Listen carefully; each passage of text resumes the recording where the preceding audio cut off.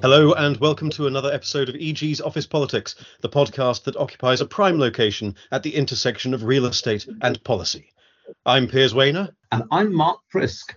And in this episode, housebuilders have had enough, the government has Fs all over its climate change report card, Gove has entered the matrix, and we talk to North of Tyne Mayor Jamie Driscoll.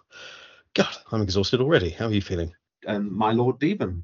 Yes. Well, let's start with that because the Climate Change Committee report, which was last week, a bit longer when this comes out, it's the last report of the CCC, isn't it? Or the last report that's right.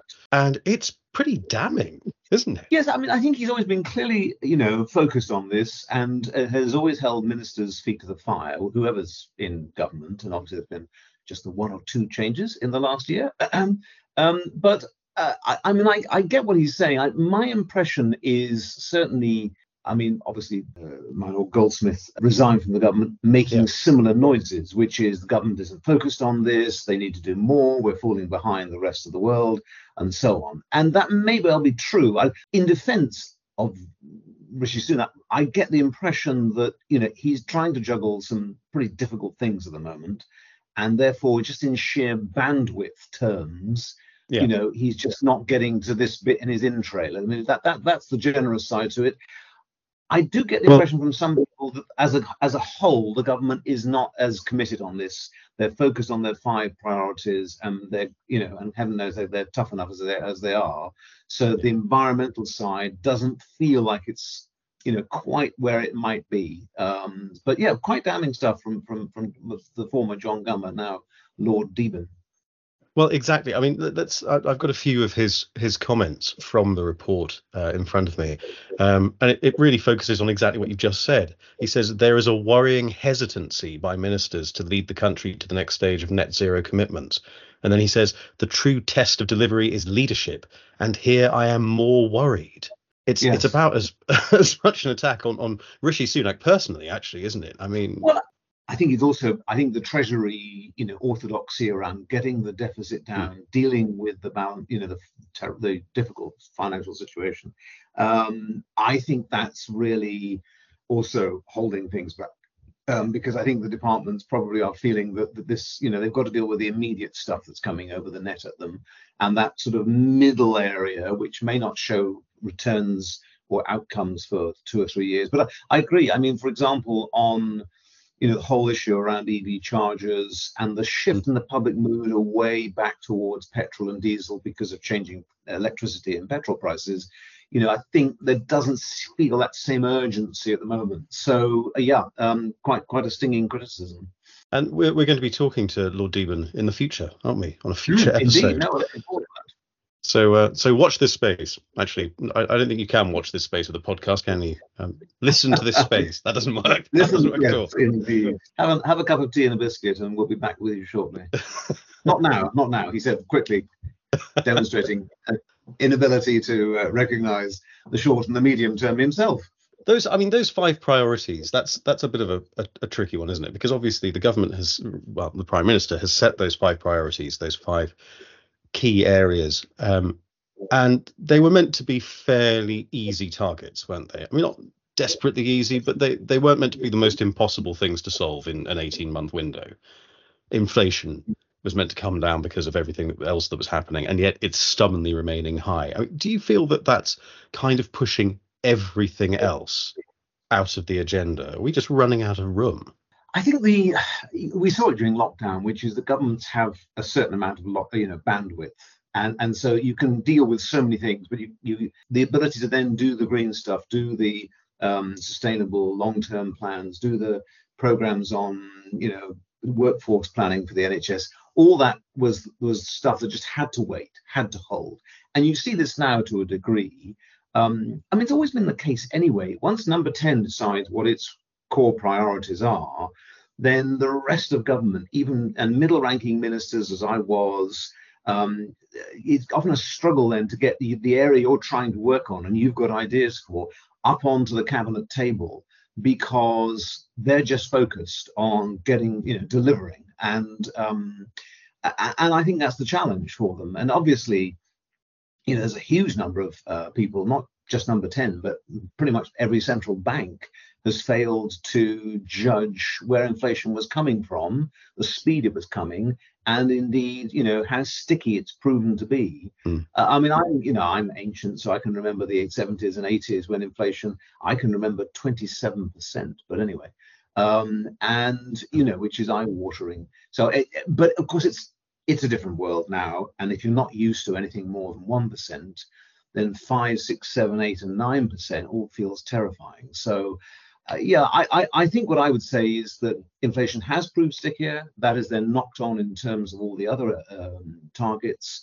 And we're currently, it's not just stickier, is it? It's the fact that we're currently the worst in terms of inflation in the G7. We're pretty bad in terms of the 38 OECD rich countries. That's true. But it's bad.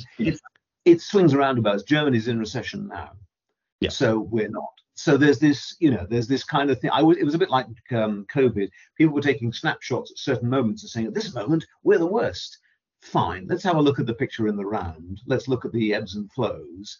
I'm not saying that everything's doing wonderful. It's not. It has been very disappointing to see how poor the Bank of England and frankly a lot of other financial forecasters, including the Treasury, have been at judging the nature of this inflationary period, what's driving it, and where it's going. And I think that's probably why I suspect the Chancellor is as cautious as he is now, about pretty much any other new initiative.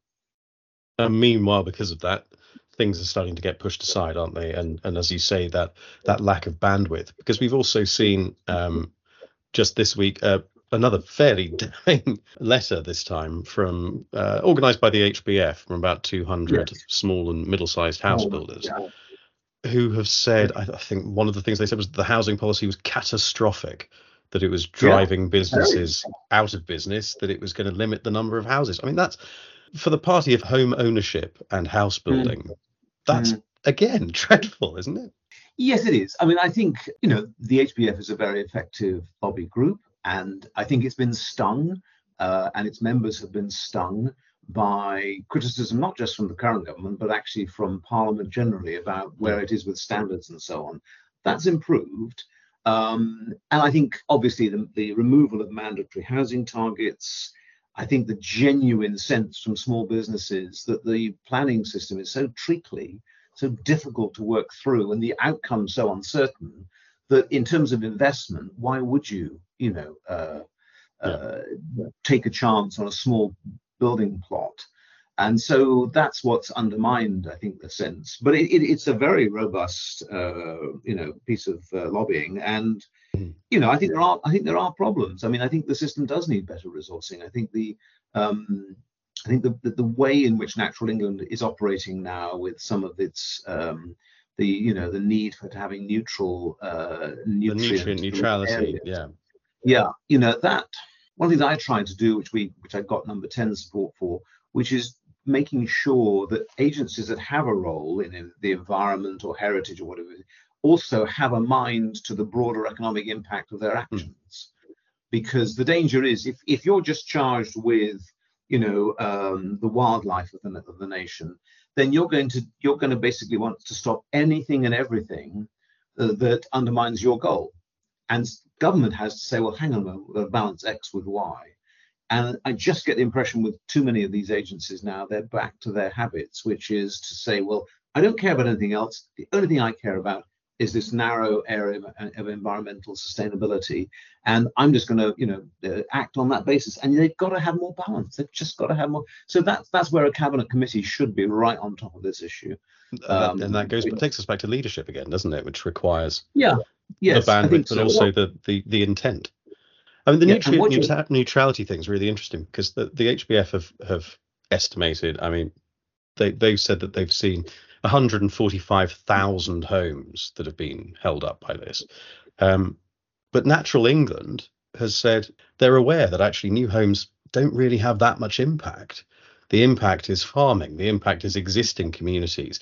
They're dealing with the bit that they're allowed to deal with, even though they know that it's kind of tweaking. And I think this goes back to exactly what you said, that that sort of silo mentality, they're dealing with the bit that they're allowed to deal with. Yes, and so the risk is you become a purist, And what we also need is a recognition that actually there are lots of different bits to this jigsaw. There isn't just one piece that if you put it in its place, suddenly everything else will be improved. And you get this silo mentality in agencies where they're charged with certain outcomes. It's why, as you say, leadership, sensible goals, balance, breadth, those are the qualities you need in good public service delivery and policy. Meanwhile, we've got Michael Gove writing the introduction to a piece by the Policy Exchange, the placemaking matrix. So Michael Gove has entered the matrix. It's the fourth in the series. That's right. Yeah. The underwhelming sequel. Yes. This is quite interesting. You won't get Mr. Gove. You'll get Mr. Smith, if you remember the wonderful Hugo Weaving as Mr. Smith. You'll get Mr. Gove instead with the shades. I think it'd be good. Will we all become Michael Gove? Is that what's going to happen? Some Yes, horrible virus will spread through the matrix and we'll all become Michael Gove. Michael will find that particularly worrying. But anyway, sorry, that was a facetious flight of fancy. Let's get back to reality. But this is exactly the thing, isn't it? Because it's a laudable idea, isn't it? It's wanting to focus on the placemaking elements, the psychological impact of developments, and it says that with using this matrix you'll be able to score whether something should or should not be built because of how it's going to impact communities, how it's going to look, how it's going to feel, how it's going to harness placemaking, which is great. But is that the sort of thing that we should really be focusing on? Is that the sort of thing that the Secretary of State should really be focusing on when we have a major housing crisis?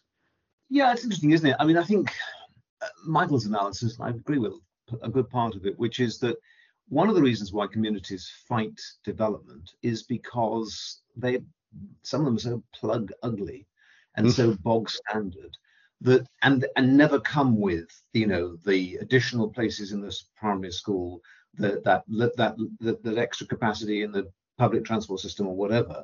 And so you get a lot, and I saw this as a constituency member of parliament, let alone as a housing minister, which is that worry amongst the public that somehow this is going to be foisted upon you come what may, and it's going to make the area they live, the place they live in, horrific.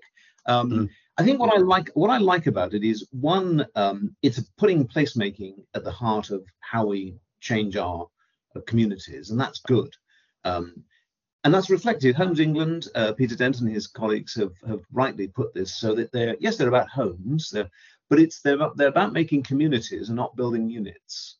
Yeah, and that I think is important as well. So that thinking is good. Whether the matrix itself works, I mean, it's interesting. I scanned the back of it just because I thought I'd suddenly realized I missed the summary. And right at the back, it does talk about what would make up the matrix in terms of what you would be measuring.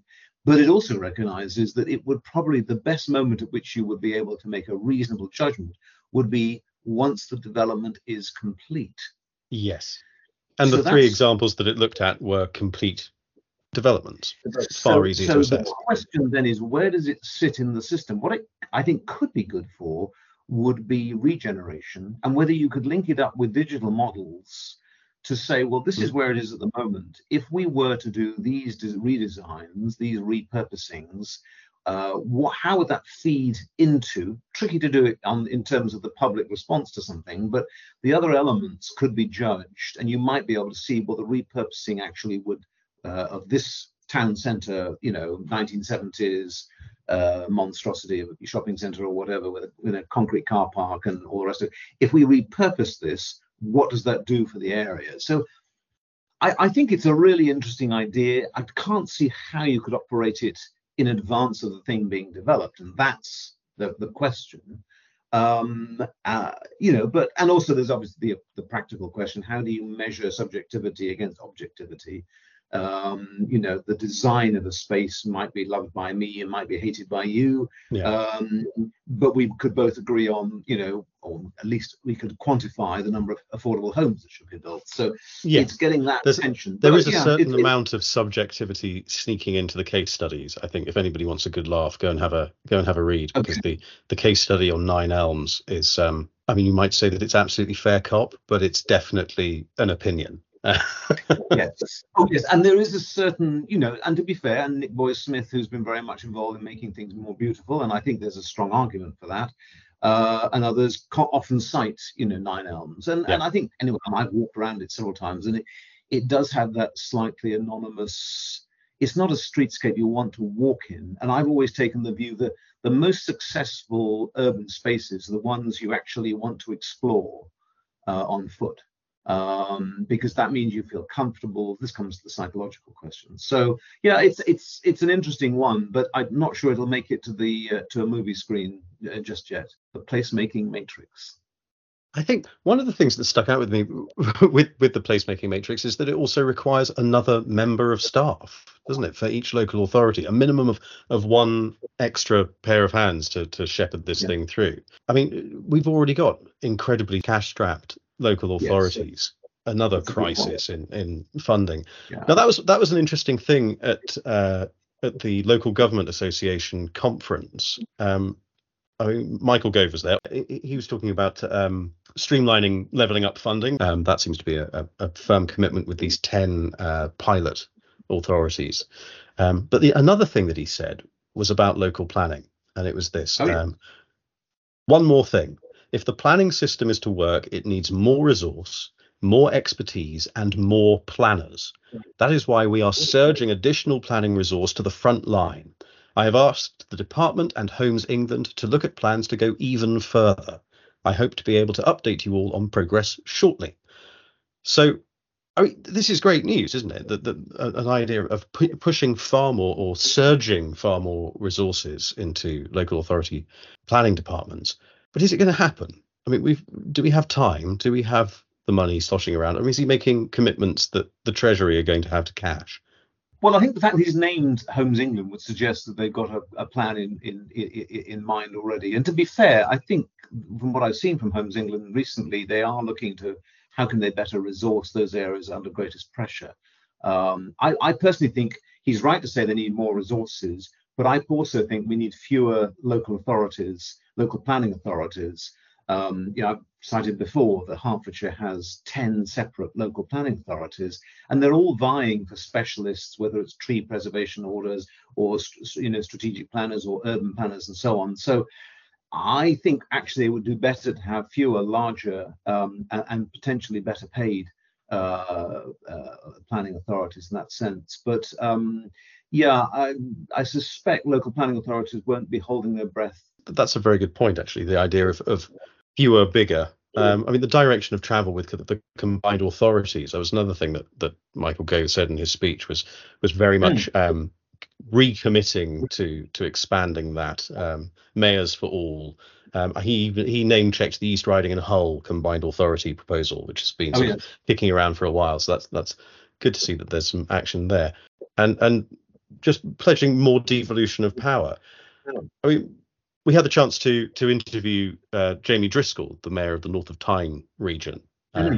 Yes, and we've got that coming up. So if you stay tuned, you'll be able to hear the interview with Jamie Driscoll, and it's quite interesting because he successfully negotiated a new devolution deal, which is worth £4.3 billion, or actually is worth £10 billion over the lifetime of it, and he's extended the scope of his combined authority. I mean, he's nearly doubled it. So it includes Gateshead and it includes Sunderland. And he's a socialist. He was a Corbyn supporter, elected in 2019, but he's seemingly respected by the development community, by the region's politicians, whether they're from the left or the right, or the Conservatives in Northumberland, or Labour in Newcastle.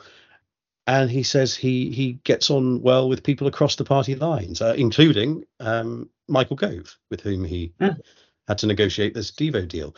But, and this is the thing that's really interesting, is that he's recently been deselected as Labour's candidate to be the mayor in next May's election, despite being the incumbent. And there are lots of sort of rumours about the allegations of anti-Semitism or standing on an anti-Semitic platform. I mean, he's dealt with that in other media and said that it's complete nonsense. Yeah. But he was quite interesting talking about where he's come from, what he thinks what he thinks still needs to be done. And I think really quite interestingly, whether or not he's going to stand as an independent. Interesting. Well, let's have a listen, shall we? Hello and welcome to EG's Office Politics. I'm Piers Wehner, and today I'm joined by a special guest, the Mayor of the North of Tyne Combined Authority, Jamie Driscoll. Jamie, welcome to the show. Well, thank you very much, Piers. Pleasure to be here. How do you think your period as mayor has improved the region? Have you been able to do as much as you wanted to do? Do you think you've been able to make a significant difference with sort of wealth generation, regeneration, making those transport changes? Or is it, we're at early stages? I think it's both. So I was elected in May 2019. Theresa May was Prime Minister. Some of your listeners and readers might remember her. We've been through 4 Prime Ministers, 6 Chancellors. I've lost count of local government ministers. No, I was about to say, can you do housing ministers? Because I would. The European war, spiralling inflation. So it feels like another age, doesn't it? It feels like yeah. And we obviously, you come in and there is no organisation.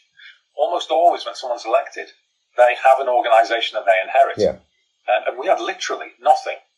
So to have created, we're over 5,000 jobs created now.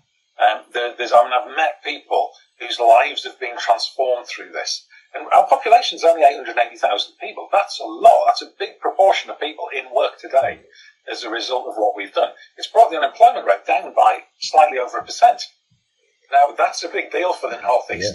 Yeah. The thousands of people skilled, the work we're doing with schools, with communities, the crowdfunder, the way I've done a citizens' assembly on climate change, and started to change the idea of how people engage with politics. And trust in politics is at an all-time low, and I think it's something that I'm showing there's a different way to do it.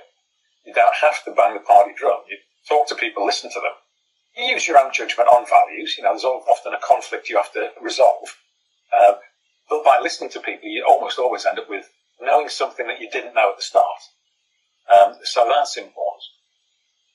And of course, bringing together a new devolution deal brings the region together with 4.3 billion quid already signed off, and it's likely to be 10 billion over the course of the deal. So I think as a track record, even if I chose not to stand again, I think I'll be pretty happy with that on my CV. What happens next after a successful term, not only arranging the devo deal that you've arranged, but also getting the expansion of the combined authority, and now to be out in the cold? Can we say that? What happens? But we are in the position where, as a Labour candidate, you're not going to be standing again. They've decided that they want somebody else. I mean, can we go into what the reasons are for that, or what you think might be the reasons? Have you been told what the reasons are? Well, we can speculate what the reasons are. I mean, you don't get told what the reasons are. That would be far too sensible, wouldn't it? You're one of the country's leading Labour politicians. Yeah. You're actually in an executive function. You're an elected leader of an area. Doesn't that give you sort of almost a higher status as people who are in opposition? That's right, yeah. I'm not in opposition, I'm in power. If the Labour Party wants to get into power, every pollster will tell you they have to demonstrate economic competence. And if someone who's got a 50% increase in value for money, 10 years ahead of his job creation target, for every pound I invest, it returns more than £3 in Treasury in the payroll taxes alone. You would think that the Labour Party would say, look, just have a look at what Jamie's doing. We are good in power. However, we also know and it's not just the Labour Party, parties do have internal factions. The Labour Party is, what sums it up is, they put a rule change through that said that in terms of selections, the rules of natural justice no longer apply. So people can't even make an effective legal challenge when people are arbitrarily removed. And it's been going on for some years now. I mean, as a mayor, according to the Labour rulebook, I'm automatically allowed the access to the data so I can contact Labour members. And I've been asking for this for years. And it was excuse after excuse. The system doesn't work. We can't do it for mayors. Now, I spoke to my other colleagues of the mayors and they said, oh, yeah, you can. You do it like this. Went back to them. Right, well, there's another reason. And in January this year, got an email. So finally said, look, can you please just send me a spreadsheet and I'll handle it. And I know what I'm doing with GDPR. There's no problem there. Got an email back saying you can have the data, but only if you promise not to run as mayor. So that's an open and shut case that those in control of the party apparatus didn't want me. And I think you can speculate why, but there's a couple of reasons. One is one of my colleagues told me, says, Jamie, the problem you've got is you are unmanageable. I will be an independent mind, regardless. And have been like that throughout my career. And sometimes it serves you well. Usually it serves you well. People value it.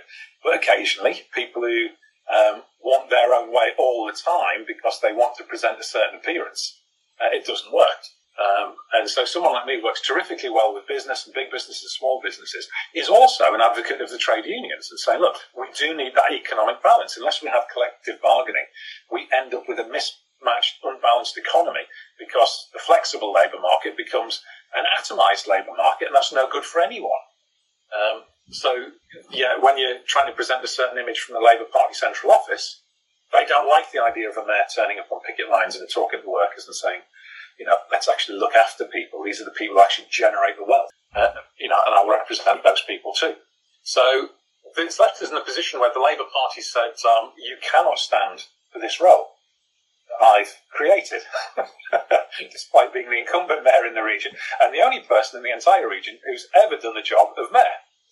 I think experience would count for something, wouldn't you? But you would think so, on a track record. So where does that leave us? Well, ultimately, I'm obviously trying to explore every avenue of the Labour Party, but given that the legal route is very unlikely to work and extremely expensive, it takes a long time, I don't think that's likely to be a solution now. So, I'll have to reflect on it over the summer and see what I'm going to do next. But if the Labour Party don't want me, it's quite clear that a lot of the people do. I've had messages from actually most of the Labour Party. Constituency after constituency objected to this, despite threats of disciplinary action, and I'm very popular there. I've had Conservative politicians get in touch and say, look, if you run as an independent, I'll vote for you over a Conservative candidate. Independents in Newcastle put in a resolution to the council praising my work. Lib Dems and Tories have been on the regional politics show saying, like, he shot himself in the foot. He's the one guy who actually gets the job done and doesn't play daft games. And above all, I think what the public want in their politicians is someone who will put doing the job ahead of playing political games. And that narrative is well and truly established when you've got people like Simon Clarke and Nadeem Zahawi tweeting in my support, despite me being seen as a socialist from the left of the Labour Party. Yeah. Then I'm doing something right. Can we have a look at that at the devo deal itself? Can you give us a flavour of what difference that makes? Yeah, Manchester never actually stopped working together. It's very geographically compact as a city. They never stopped working together, even after the metropolitan boroughs were abolished in the 1980s. And Transport for Greater Manchester has been going, I think, since 2011. And a lot of that was down to Richard Leese's leadership. He just said, look, we've got to pull together. And they did. So by the time Andy walked through the door in 2017, he had 500 staff, and they said to him, tell us who you want to recruit, and we'll go and get them. And when I walked through the door, we had 3 permanent members of staff. I was outnumbered by camera crew. And I said, right, let's get some work done. They said, we haven't got any pens for the whiteboards. So it's a different situation. So Manchester, and Andy's gone from strength to strength. I think he's a very effective political leader. And I think Andy Street's done a good job in the West Midlands as well. But there have been others who haven't. If I don't want to start picking on people, it's not my style.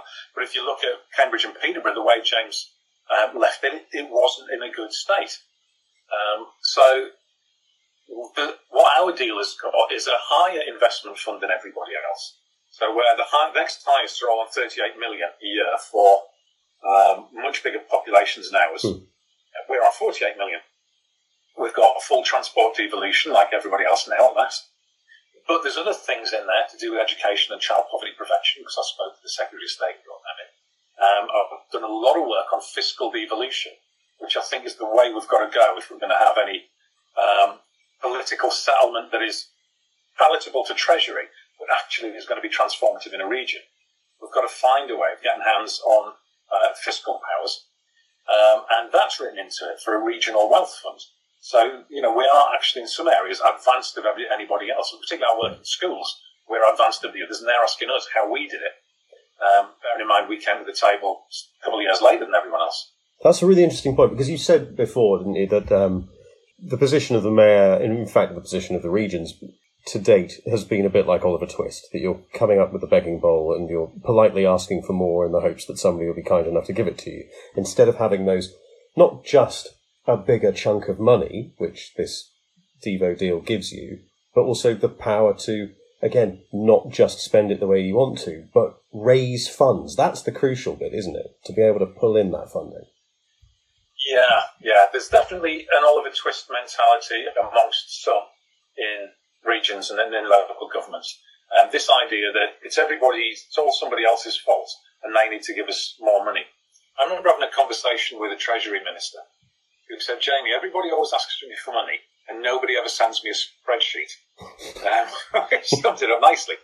I wrote a paper on fiscal devolution. It's available on the internet. Just Google Jamie Driscoll Regional Wealth Generation.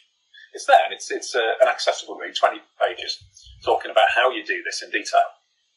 But the corresponding free market mentality is the state is crowding us out. Can we have a tax break and some R&D subsidy as well? And by the way, can you pick up our externalities on low pay and carbon emissions? And what it needs is people to actually just say, look, what's a win-win that we can get a settlement on that works out better for everybody? And the only real answer to that on the subject of regional regeneration is wealth generation. You've got to find a way of generating wealth. And my definition of wealth, where wealth comes from, is getting skilled people to do useful things for other people. And whether that's painting your back bedroom or inventing a cure for COVID, doesn't really matter in terms of the definition. And for that, you need investment, you need skilled people, and you need the social and physical infrastructure to back it up. Because if you can't travel or move your goods, you've got a problem. If people are stuck in traffic jams for an hour a day, that's just dead time. And equally, if you've got a lot of people whose mental health is so poor that they're going off on sick all the time, that's a bad thing, and you've got to get to the bottom of that and work out why. And it's the systems thinking approach, I think, that really makes a difference. And realising that this is not a zero-sum game. That there is genuinely the possibility of a win-win. And if you can't find that, it's never going to work, because you might win an argument, but they're never going to sign off the cash. Or if they do, when the next party's in power, they'll reverse it. And we end up swinging from pillar to post with nobody achieving anything on a long-term basis. I mean, there is an element of pillar to post anyway, isn't there? Because we've had the combined authorities I'm not even going to try and find a number for which iteration of devolving powers to a regional level it is. But is there a possibility that what you're building, what's being set up at this level, could actually just be swept away? Could go the way of the RDAs, could go the way of the proposed regional assemblies, that you end up with something that isn't lasting? The significant difference is the election of a mayor. You're right. Andy Pike at Newcastle did a piece of work and showed 51 interventions over the past 40 years, all aimed at solving the problem of regional wealth generation or regional inequality. But this is the first time you've had a directly elected individual, and that puts it on a different psychological level for the public and a different legal and constitutional level. Yeah. Because no government wants to set the precedent of just abolishing an elected official midway through term. Trust me, they really don't want that precedent set. So, whereas an RDA can be dismissed at the stroke of a ministerial pen, because the public really didn't know who they were or how to do anything with them, getting rid of your elected mayor is much harder and has severe electoral consequences. So I would say, although combined authorities don't have the powers, I think there's a number of ways that could have been designed better. The fact that you have an individual accountable to the public is a step change from what's gone before. Will we get the money? Will we get the powers? There is always a risk of that. Just as the risk of central governments can abolish one department. I mean, there's we lost the Department for International Development. It's just gone. And Labour promised to bring it back, but now they're saying they're not going to bring it back. And so it's all over the place. That's the nature of our lack of a constitution in this country. Yeah. So one of the things that I and the other mayors and a wide body of think tanks agree as well is there needs to be a legal backstop for the entrenchment of devolution. So once given, it requires the people in the region to decide they don't want it, not the centre. Because the centre will always want the powers back for itself at some point. Yeah. And that's what more powers do you think are needed at your level? Because obviously, you said the devo deal gives you a handful more, but I remember at one point it was, you'll have the powers to fine people for smoking on public transport or something like that. It seemed fairly minimal. But now, you've got some more sizable powers. What more do you need? I tend to look at it not from what powers could I grab, but what is it I want to achieve that has a barrier in the way that I could get rid of. And again, it comes back to that someone might reasonably sign off. Because what I want is a central bank with the ability, my own currency, and armed forces to conquer the world. It's never going to happen, is it? So, if we're on it as practicalities, one is about land assembly. Yeah. At the moment, there's any number of stalled sites, and the northeast is no different from the rest of the country, where you have this mosaic of land ownership. Some people holding out for the maximum value because they don't care, they're absentees. Others wanting to get on with it because it might be the local councillor in the mix. At the moment, you've got the power to create a mayoral development corporation. That requires the democratically elected mayor to approve, the democratically elected local council to approve. But the CPO powers, I remember when I was elected, someone said, if you want to do a compulsory purchase order, start now. Because by the time your term finishes, it might just have gone through. Now, bearing in mind that the CPO automatically chooses a fair market value, so there's no problem there. No one's really losing out. Then my proposal was, 6 months. If it's not been resolved in that time, it goes straight to the Secretary of State who says yes or no. Then all the people who are holding this money trying to invest, and they're not going to wait for long, they know and they can move on. And we say, right, it's not viable, we'll stop wasting money on this. Or it is, because the Secretary of State said, yes, go ahead, have your new development there. So that's something that would actually make a real difference. Because some of this, you've got little pockets of land held by Network Rail. And their process for deciding stuff is, I don't know what it is, and I've been unable to find out. I mean, I'm sure someone there knows, but it's not easy, because that's not their main role. And they always think, well, we might need it in case we expand the track at some point in the future. And you say, well, are you? He says, well, we don't know, because it's the future, we don't know. And you end up in this bizarre sort of Kafkaesque situation where you're trying to do land assembly deals. As anyone who's ever worked on these things knows. So that's something that could be just done in the government white paper. Any housing planning bill could just put that through and it would start to make a difference. Is it transformative? Well, it starts to transform pockets of areas, even if not a whole city region. So it's a step in the right direction. But I think ultimately what we need is to crack this short-term thinking. Some people are obviously incredibly eager about the idea of having mayors, of having power put at a more local, regional level. Others see it as another level of bureaucracy, an unnecessary layer. What's your sort of defence for the role of mayor? How does it help? How can a mayor boost regeneration, address transport, deliver housing? The top and bottom of it is, if you look at a place like the North East, we are so far from Westminster that you see transport, the Department of Transport of, I don't know how many, 5,000 people, whatever, and then the Department for Local Government and Housing, and then the Department for whatever the latest iteration of business is, all running their own projects, none of them necessarily talking to each other about how they're going to work together in the North East. And it's not a new idea, they're aware of that, but what nobody's yet come up with is a way that you fix this in a locality. And it's almost the case that a mayor is a ringmaster for the region. And you sometimes hear, is this another level of government? Well, no, it isn't. I mean, if you look at the new Northeast area, we've got the new devolution deal coming online. There's 526 councillors in upper tier authorities, 22 MPs, 2 police and crime commissioners.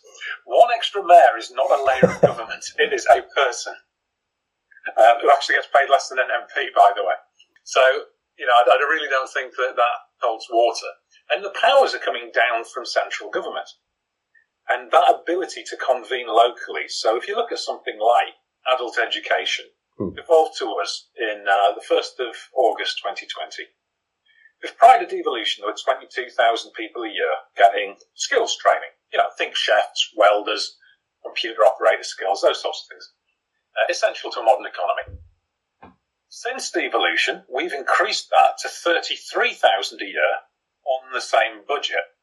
Wow. So the value for money is phenomenal. What branch of government ever gets a 50% increase in value for money? It's that ability, because we can talk to the employers and see what they need. We can get them involved in designing the training programs. We can speak to the charity sector, the people who are working with people who, to use that vague phrase, who are economically inactive, and find out exactly why. And some of it's mental health. A lot of it is actually childcare responsibilities, means that people can't go on a traditional training course, either night school or wherever else it might be. So we designed the courses to fit around people's caring responsibilities, around existing work patterns. And as a result, we've got a load more people doing them, and then going out and earning more money and generating more tax revenue and all of the good things that everybody of every party says wants to happen. But you can only do it by that careful tying together at the local level. And I'll sometimes use a golf analogy.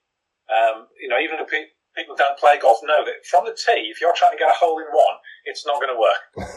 Someone put it on the tee, and then someone else, you change your club and use a putter to get it in the hole. And it's that, the mayor's job is to do the putting, not the driving. Do you think that kind of pooling, that ability, some of your fellow mayors have described as almost being in charge of your own government department, is that transformative, or is it just a step in the process? That's a good question. Yeah, you are, in effect, minister for a region. Is it transformative? Well, we're taking baby steps in devolution in England, I think it's fair to say at this stage. If you look at the amount of uncontrolled budget that I have, it's 20 million a year, that which isn't ring-fenced for something else. Now, that's tiny. And for us to have created over 5,000 jobs with it, more than double the number of enrolments, a child poverty prevention programme, a climate emergency programme, work with schools, everything we're doing from it is astonishing value for money. And I think that's partly my mindset, coming from a private sector background, of trying to lever in as much extra money as we can. And we've even set up a venture capital fund, because access to finance in the North East is an issue for a lot of businesses. You can get it, but at exorbitant rates compared to London. So that ability to bring in affordable finance and social finance, we're doing that as well. But is that transformative? Well, it will be if and when we get the scale and the firepower that we need. So that was why, as soon as I came in, it was even in I was elected in May 2019, and in my manifesto for that, I said that we need to bring the region together. And for the benefit of your readers and listeners, the North of Tyne is the city of Newcastle upon Tyne, and North Tyneside, Wallsend, Whitley Bay, places like that, all the way up to Scotland and Berwick. So it's a big area geographically, but it doesn't include Gateshead and Sunderland and the rest of the Tyne and Weir conurbation, which means we couldn't have transport. Yeah. And how on earth you can do regeneration without transport, how you can do a proper housing strategy when you have no control over transport, well, it's simply not possible, because if you can't move people and goods around, you can't operate just about anything in a modern economy. So there's been a long history of Balkan-style disagreements between people locally, even in the same party. This wasn't party political particularly. And it took me a while and quite a few cups of coffee and pints of beer with people to get them to the table. But it was persuading government to give us the transport money in a big way allowed me to get people to say, all right, look, there might be something in this for us. Whatever our ideological objections to having a mayor, and particularly, actually, it's about status. Yeah. If you have a mayor and you're a council leader who's just elected in the council, you suddenly think that there's someone above you in terms of speaking for things. There isn't really. You might get the question, time-running questions, but council leaders are never going to get that. That's, and I think a mistake, because local government is not taken seriously enough in this country compared to, say, our near neighbours on the continent. But do you do you see that as the key then? Because I know that transport has been the sort of the core of what you've been talking about, the core thing that you've been wanting to address. Conversely, Ben Houchen in your neighbouring authority has been fixating on regeneration, that it's the sites. Do you see that actually to get the transport sorted out will enable you to unlock that? I think there's different geographies I grew up in Teesside, I know it well. My dad actually worked at ICI, and my granddad and brothers, and my mum at one point, it's where she met my dad. And that's the site that is just a wasteland, because there were, I think, 55,000 people working on that site at one point. And the changing nature of the industry caused that to all but disappear. And so there is a vast swathe of unused industrial land on Teesside, so regeneration would be the priority there. That's not the case on Tyneside, or Wearside, or even southeast Northumberland. It's very different. I have a vast rural area with some of the darkest skies in Europe and agriculture. So I think it was my Conservative colleagues, because we're a cross-party combined authority, he phrased it to me. He says, well, Ben's focused on building the pyramids. This fantastic project that you can see from space, but as yet it isn't built. And he says, you focused on fixing the sewers, affecting people's day-to-day issues, and as a result, actually have thousands of people in work. So, the regeneration, the economic regen we've done has been bringing in big tech companies. Last year, we were the number one region in the country for inward investment job creation. Yeah. We beat London. I mean, that takes something. But also working really closely with the SMEs to everything from like small micro businesses with 2 or 3 people, helping them get a little bit of investment into to increase their employment count by 1 or 2. But it makes a difference when you add these together. And the transport is a key part of that, because the Tyne and Wear metro system was designed as part of an integrated transport system. But when the buses were deregulated, it no longer is. And the idea was that people would get a bus into an interchange location on the outskirts of town and get the metro into town or wherever else they're going. I want to get back to that. In those days, the metro ridership was twice what it is today. So we just know we can double public transport usage, which gets cars off the roads, which means vehicles that are carrying goods can move more quickly. There's an economic win in that for everyone, and obviously the benefits of lower greenhouse gas emissions. And not least, you know what, we spend less time sitting in cars fuming with cortisol going up in our bloodstreams. It's healthier for everyone as well. Now, is that the real reason why you got rid of yours? Because I remember you sold your car, didn't you? Is that right? Or? I did, yeah. Was it the cortisol or was it the environment? What was the main attraction? It was a mixture of environment. It was a mixture of my wife telling me to lose weight. Yeah. I'll probably do her a disservice there. So it had been sitting on the drive during lockdown. Yeah. And I'm thinking, why do I keep a car? I'm in a fortunate position where I can be on my bike and in my office, actually probably at peak times faster than in a car. So I got myself a nice electric bike. And you know what, when you turn up as the mayor to a factory along the Tyne somewhere, at the factory gates, on a bike in your suit and tie, and the guy at the barrier is thinking, I was expecting the mayor, but he's on a bike. What's happened here then? It just raises an eyebrow. Do you think as well as that? Because, I mean, that is a brilliant image. But there is another thing that, as you say, a mayor can do that a local authority leader can't do, is that visibility. That if you say, actually, I don't need this, I can turn up to meetings on a bike, I can do this. That, in a sense, it's a sort of visible leadership, isn't it? You're kind of able to use your visibility in that way. It is. The soft power of mayors is a big part of it. If I was briefly a backbench councillor, I could have rang someone up with exactly the same idea and they wouldn't have taken the meeting. And now, if there's a building being closed in Newcastle where there's 31 charities in it, so I write a letter to the new owners saying, can you find a way to find these people new homes? They listen and they take the meeting. Yeah. The bus companies, we don't have any control over the bus companies at this stage. That doesn't happen for a couple of years yet. I write them a letter saying there's a load of volunteers who want to talk to you about having subsidised travel for their charity work. They turn up. So it's that ability which you have as a mayor, and some mayors are good at using it, and some mayors are getting to grips with it. So the downside of the mayor is exactly the same as the downside of any presidential system in effect. If you get a bad one, you're kind of stuck with it. But given that we don't have a presidential system in Parliament, regardless of which party you support, I think everybody says it's been a mess for a long time now. Yeah. You know, you just got to look at where the Tories are arguing with each other about Liz Truss or Rishi Sunak or Boris Johnson. I don't think necessarily the collegiate approach works any better.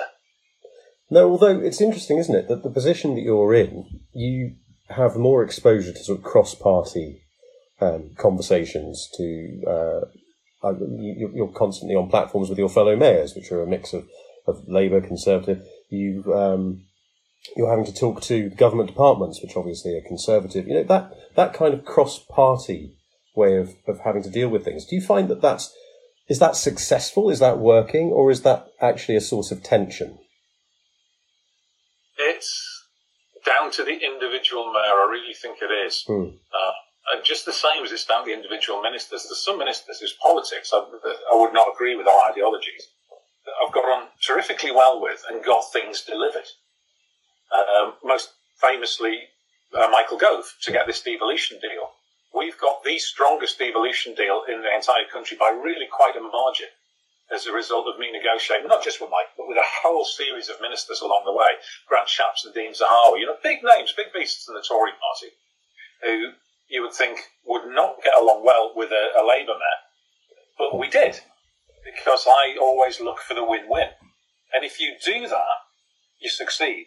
If you go in shouting at people, blaming them for all the ills of society back to the third and fourth generation like some sort of biblical curse, then you're not going to get anywhere.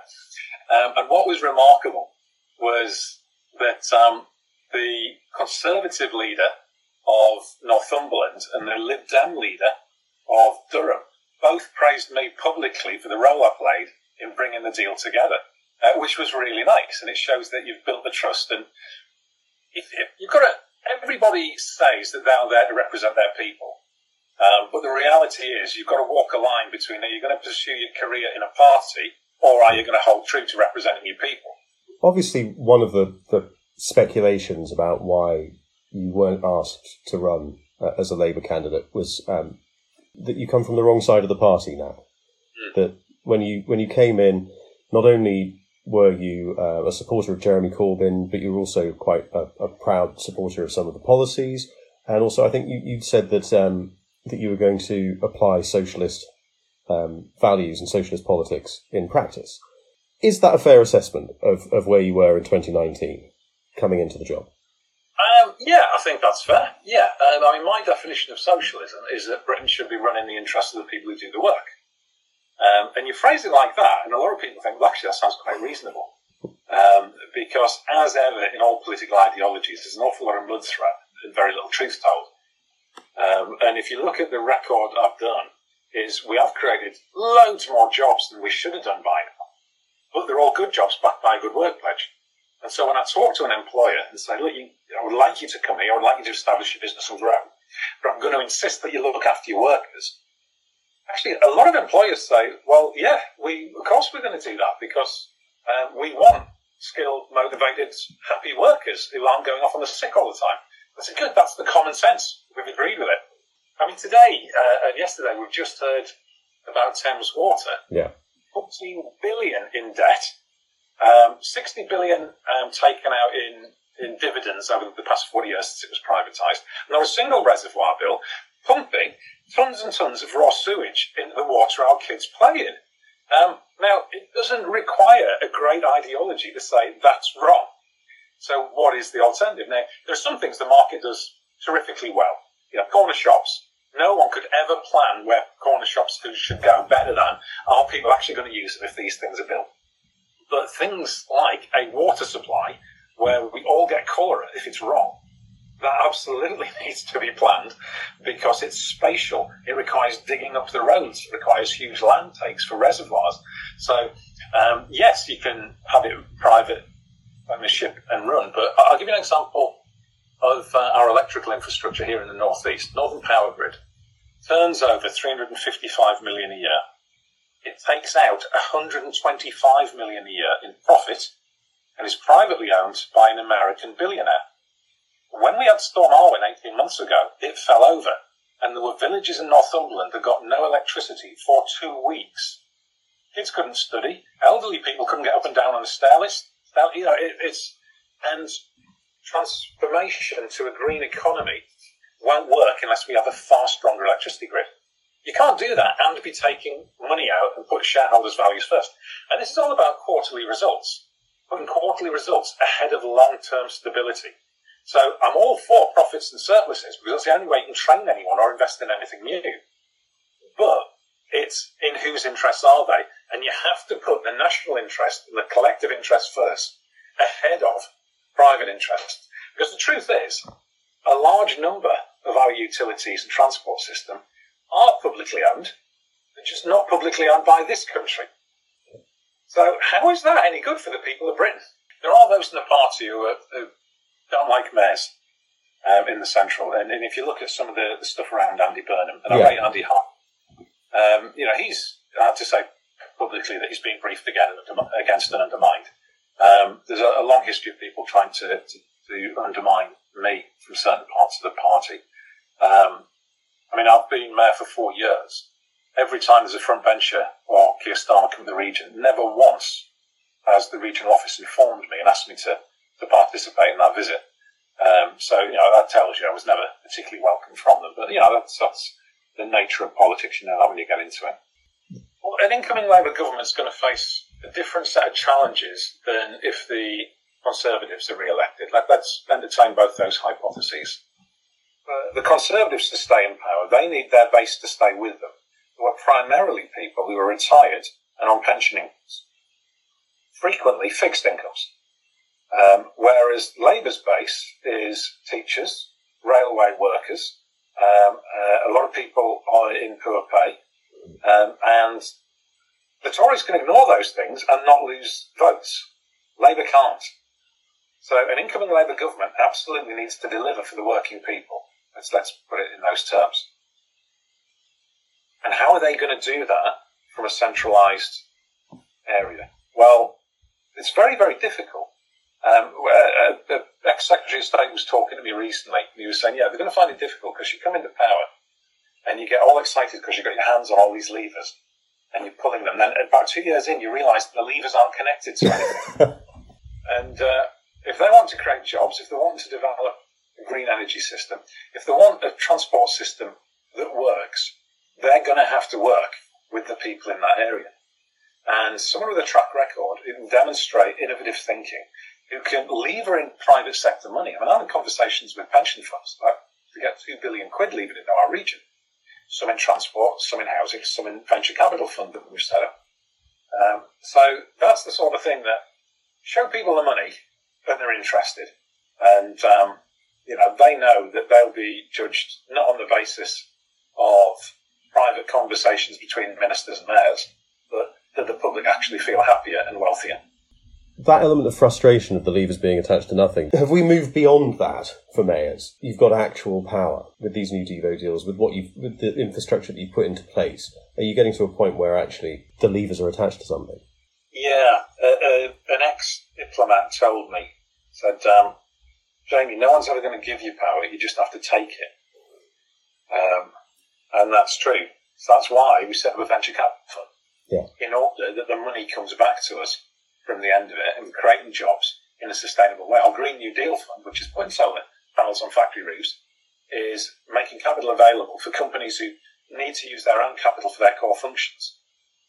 But then they're paying us back out of the energy savings so that we can continue to do this without ultimately costing the taxpayers any money. The mayoral powers and budgets are just start. What you've got to do is you've got to see your region as a complicated system and try and make it as wealth generating, as self-funding as possible. If you do that, you don't need central government. What do you find is the most frustrating part of the role? Obviously, other than being not the candidate next time round, that must be incredibly frustrating. I don't know about frustrating. You need a tremendous amount of patience because you're often lining up an awful lot of people whose, at the very least, consent you need, if not active participation, to get things done. And the frustrating part of that is that governance in Britain is so fragmented, and a lot of people are in charge of something, but really don't believe they are in charge of it. But everyone still thinks they need central government's permission. But then central government will say, we've got these powers and these budgets, get on with it. And it's because usually what needs doing is something that goes beyond someone's remit. And that's that point about no one's going to give you power, just take it. Just go and talk to them and work out, can we do this? And just imagine you're a private corporation that just happens to be in the public domain with a personal mandate. And if you think like that, that tells you what is possible and what isn't possible. Is, can you get the skilled people to do this work and not break any laws? Well, let's get on with it if it's a good thing for the public. As opposed to, someone's looking over my shoulder, do I need their goodwill? You need their approval. You don't necessarily need them to sing at your wedding. So do you think, what's the likelihood of us seeing you May next year on the ticket? I honestly don't know at this stage, and I think that's something I would ask, as I always do, is take soundings from the people. It's never been about me. I mean, even for the role I hold now as North of Tyne, I met for half of the region, if you like. Yeah. I never sought that position myself. I encouraged a lot of other people to run. I spoke to 9 different women Labour councillors. 8 and 1 MEP, and one of the councillors is now an MP, and said, look, run, and I'll run your campaign, because I'm good at organising, you'll win, don't worry. And the old wasn't right for them at the time, or they didn't fancy the job. And the phone went one Sunday morning, and said, look, we've got together, and you've got to stop asking other people to do it, Jamie, and run yourself. I said, well, I'm going to have to talk to my wife about this, even then, it was I'll only do it if other people are asking me to do it. So I think I might put it to the people in some way. We'll see what happens. It's a big step, and running a campaign as an independent is very expensive as well. So we'll see what happens. If we look into a crystal ball, then let's say you do run as an independent. Let's say that you find the way to finance it and fund it, and you run and you win. Will it be absurdly more difficult for you to work with a Labour government than it has been for you to work with a Conservative government? That's interesting. In my 2019 election campaign, I was doing a big hustings organised by the Chamber of Commerce that the CBI does. And the host says, but Jamie, you're a socialist. Are you going to find it hard to work with the Conservatives in Northumberland compared to a more centrist candidate? And when you've got the Conservative leader of Northumberland publicly praising me for being, quote, an excellent, honest broker, then these things, they melt away the second when people are confronted with reality and the need to get something done. Because if I've managed to get the strongest devolution deal in the country out of a Conservative government, it'll be a piece of cake getting out of the Labour government, even if I'm not a Labour Party member anymore. So I'm really not worried about that. And parties change. They go through swings and roundabouts. Individuals want to get stuff done. And ultimately, it comes down to the numbers and the business case. If you can show someone there's a win-win, they'll back it. Jamie Driscoll, thank you so much for coming on the show, and good luck. Thank you very much. It's been a pleasure. Fascinating stuff. Really interesting to talk to him. I mean, it is interesting, isn't it, that you can be the incumbent and yet not be selected. I mean, that's sort of the dark arts of politics. I'm sure you've... That's the thing where, absolutely, you see it where they're doing a strong job, but the selectorate, not the electorate, may take a narrower view. And I think that's one thing. There needs to be greater transparency with these mayoral candidates, because with parliamentary constituencies, it's a little bit clearer. But with these, the composition of who the selectorate is within the local parties is not quite so clear, and I think a bit of transparency might be good. But it's interesting to see whether he does finally decide to run as an independent. Well, that's all we've got time for. We will be back very shortly. As Mark said, we've got some really exciting guests coming up, so hopefully you'll stay tuned for that. And until then, it's goodbye from me. And goodbye from him. Bye. Bye-bye.